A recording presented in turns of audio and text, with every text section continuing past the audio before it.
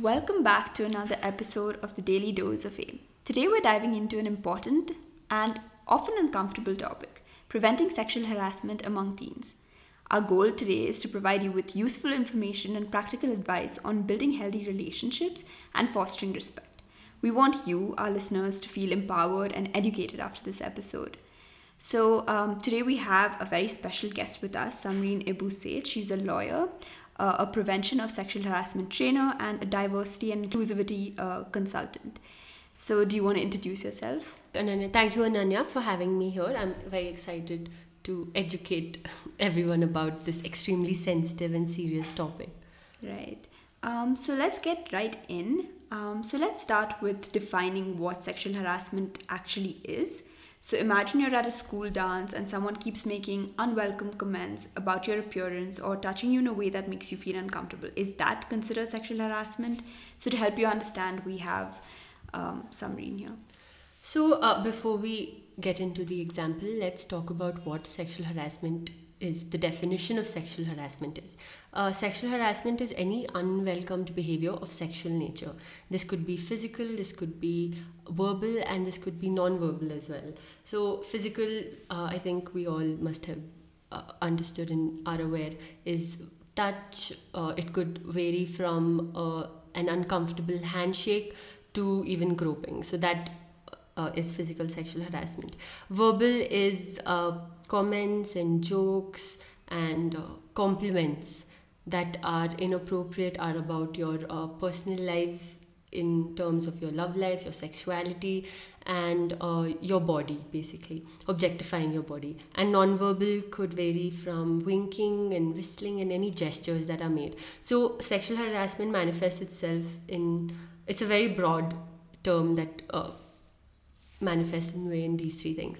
So at a school dance, if someone's touching you inappropriately and you're uncomfortable with it, then yes, that would be physical sexual harassment.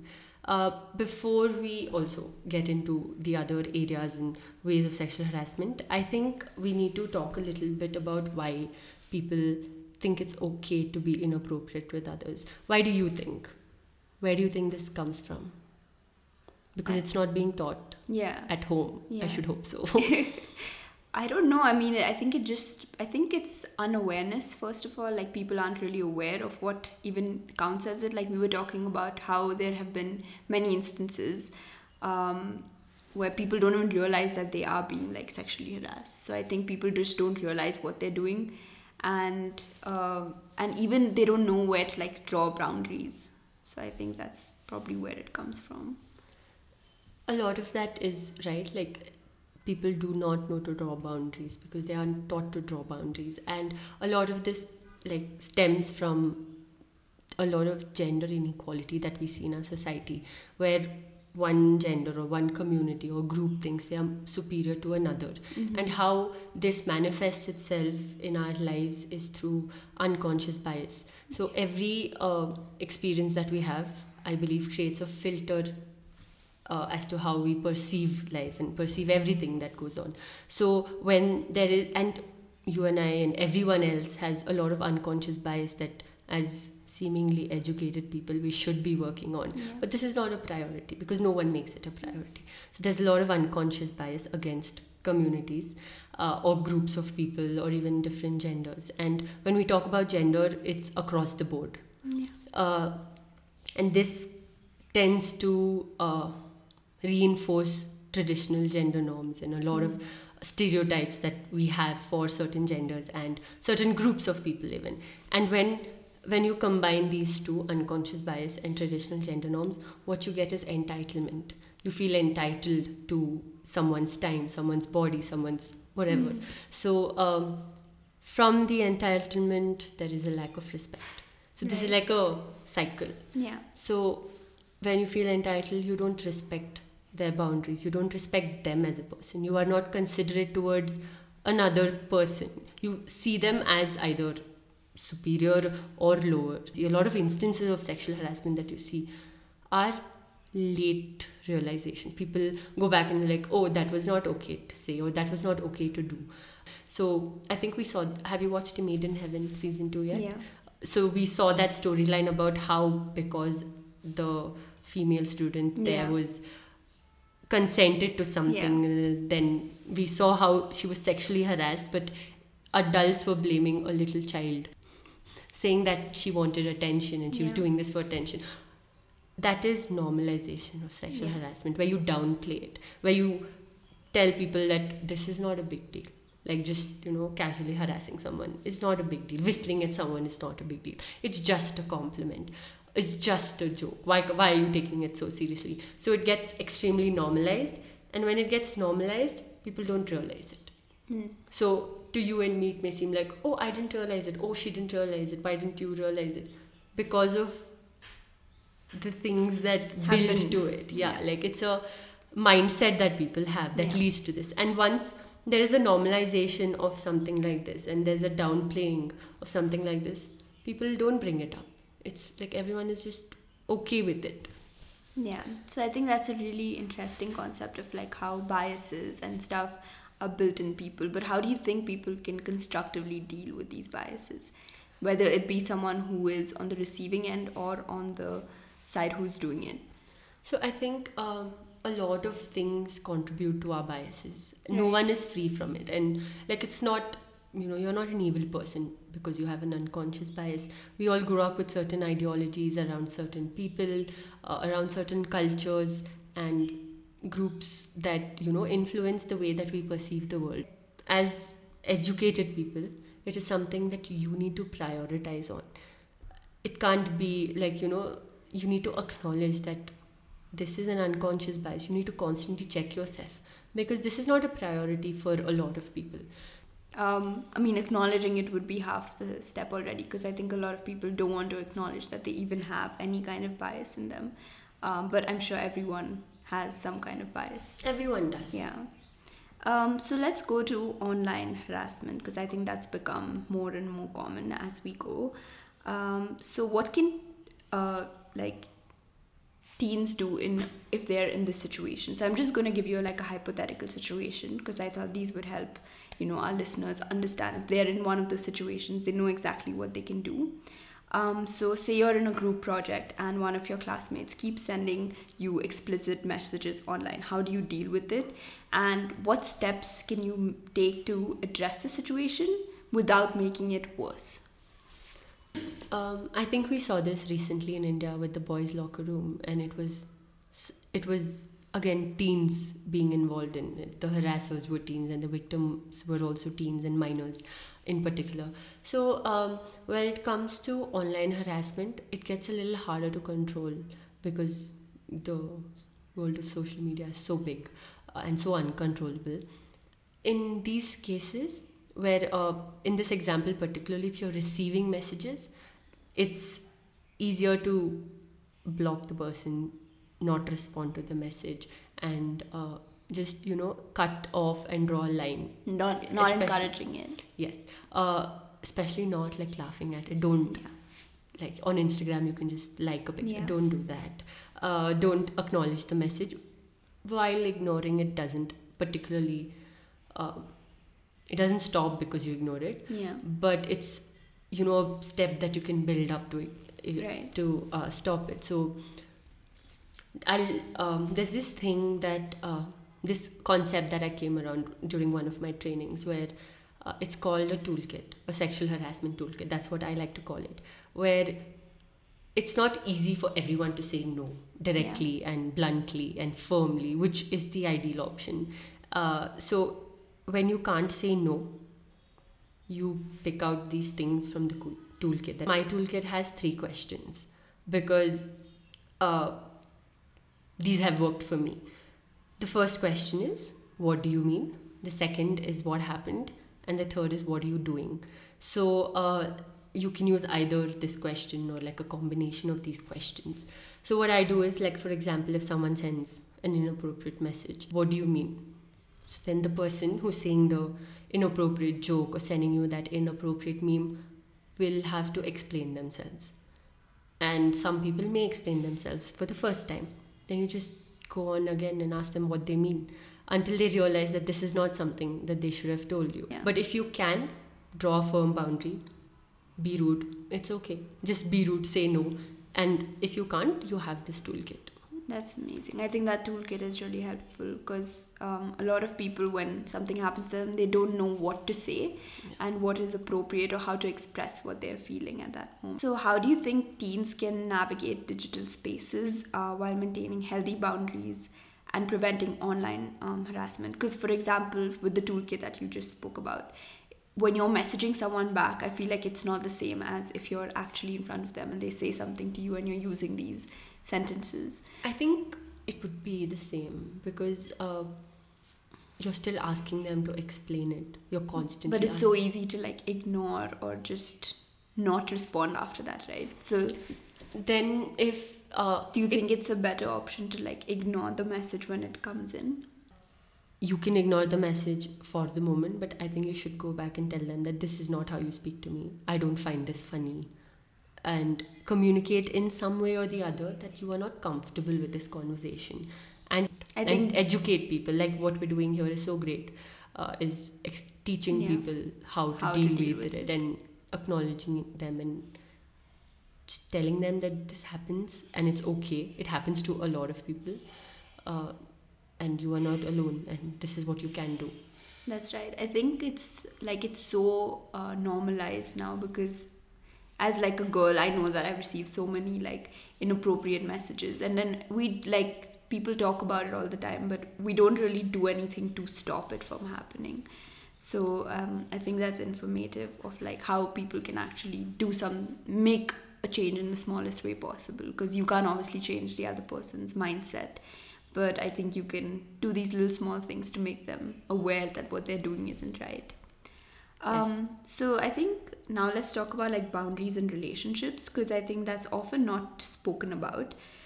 So for instance, say someone's in a new relationship and your partner wants to take things to the next level physically, but you're unsure and hesitant about this. So how can you kind of navigate the situation while ensuring both parties are comfortable?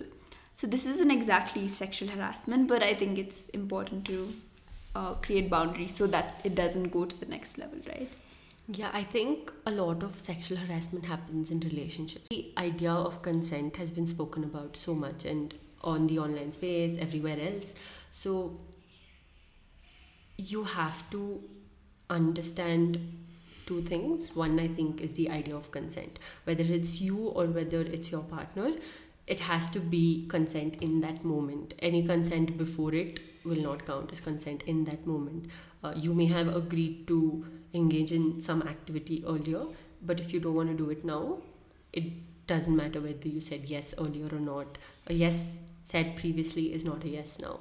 What people don't realize is that's not the only way that you can express love. And it may be one of the ways, but it has to be something that you want to do. Both partners want to do it. One person thinks that they are entitled to another person's privacy just because they're in love or they're in a relationship. Whether your relationship is 1 year old, 1 month old, a decade old, it doesn't matter. You have to base it on respect. And if you are not respected, then it doesn't matter how much they love you, because you can love yourself and you'll find someone who love you as much as you deserve. But you need to be with someone who can respect you. So let's talk a little bit more about peer pressure. So I think there are a lot of situations where even your friends can tell you to do something that you're really uncomfortable doing, whether it's whatever it is. Let's say, for instance, you're at a party and you're with some people that you've just met and you really want to be friends with them. And they're encouraging you to do something you're not really comfortable with. So how can you stand your ground at that point and prioritize your feelings and boundaries? I actually remember an instance that happened in my college.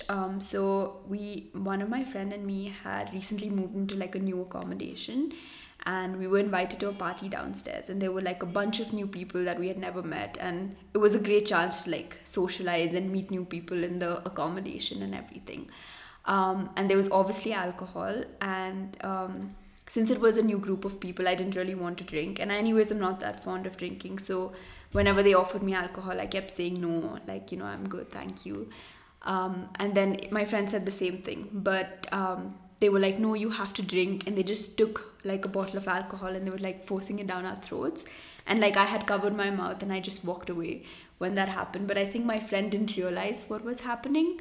And they poured like a lot of alcohol down her throat. And I think when we spoke about it later, we like both of us realized, no, she realized that she wasn't even aware of what was happening at that point, and she didn't know how to stand her ground and say no when that was happening. And it was not because she didn't know what she wanted, it was just everything happened so quickly that she didn't realize. It's very unfortunate that we always have to be afraid or like be cautious about every little thing, but that's the society we live in. So like, great job on being able to stand your ground and saying no. But this is what I said, you take things out from your toolkit and you say, no, I don't want to do this, I don't like. But people don't realize it's all fun and games to them. They don't, people can't accept a no. They can't really realize that this is a boundary that I need to respect. I think this is like a thing that people go to therapy for, because everyone's still trying to be able to stand up for themselves. And this is like a lifelong process. You're constantly working on yourself. And for teens, I think to have your head on your shoulders is extremely important. You need to know what values are important to you, and all these are very conceptual things, but these are things you need to literally, like, I think writing them down will help you. Like, this is something that is important to me, this is my priority, this is my value. So as teens you want to be accepted, and when you, especially in a new friend circle, you want to have the cool friends, you want to be the cool friend. In that case, again, I think being level-headed is so important and extremely difficult for a lot of people, because you can get swayed. Like, you just went into college and there's like a newfound freedom living by yourself, getting to make all the decisions that your parents or your guardians would have made for you otherwise. Like, what do you... Yeah. So with this newfound freedom, I think you need to realize that you have that freedom, but you also need to be responsible. Yeah. If I can quote Spider-Man, was it? With great responsibility. Power comes great responsibility. With great power comes great responsibility. Right. So it's a very simple instance that I've seen happen in many parties. But then now that we're talking about it, it's like, it just like comes back like, oh, you need to like know how to draw boundaries and know what you want before anything else. Yeah. So in this context, like when we were talking about this situation, I was like standing right next to my friend, and this was happening to her, and I knew that like it wasn't nice, right? Because I had already said no for myself. So in these situations, how do you be like how to be an active bystander and handle the situation in a better way where I could have helped my friend? I think what would have been a nice thing to do is also drag your friend away from the group of people, just walking away, because like you said, they were excited, they were in a party, they were refusing to listen to a no. So just like walking away from the situation, in this case is ignoring it, is good. Anywhere it happens, I think acknowledging it and bringing it up, one, with the harasser, and two, with the victim. And because this is such a sensitive and serious issue, the way you bring it up has to be polite and extremely respectfully, because no one will take being accused of sexual harassment very nicely. So for example, say it's something more serious like sexual harassment that I probably see like in public transport or something like that. In that situation, I probably won't have the time to go and talk to anyone. So how do I stop it from happening in front of my eyes? You can document it. That is the most helpful way to record and deal with sexual harassment. That is to document it and then later do something about it. So a place that I think a lot of sexual harassment happens in is school. And I think because you're so like young, and I think most people don't realize it. So how do you deal with sexual harassment happening in a place like school? Like you said, sexual harassment happens so much in school, and a lot of it comes from the teachers, and we don't even realize it. It is very important for the parents to explain to their children that, these are appropriate things that these are inappropriate Yeah. things that someone may say to you, and do not tolerate this. It is very important for your guardians, or people you rely on, and your parents, to explain to you and keep you aware of what could be inappropriate, like reading. But at the time, you don't realize that this is inappropriate for an adult to be telling a child, or like for an adult to be commenting on a child's body. But you think it's the rule. Yeah. Oh, why does it matter what the Yeah. length of her skirt is? Yeah. And this is a larger discussion and debate. There's no debate. I think this is a larger discussion. But when it happens in school, when it happens among students, it is the responsibility of the school to deal with it. It's also the responsibility of teachers to know that this is not okay to happen. And teachers take it extremely far sometimes. But if it happens with a teacher and a student, which happens a lot, where a teacher is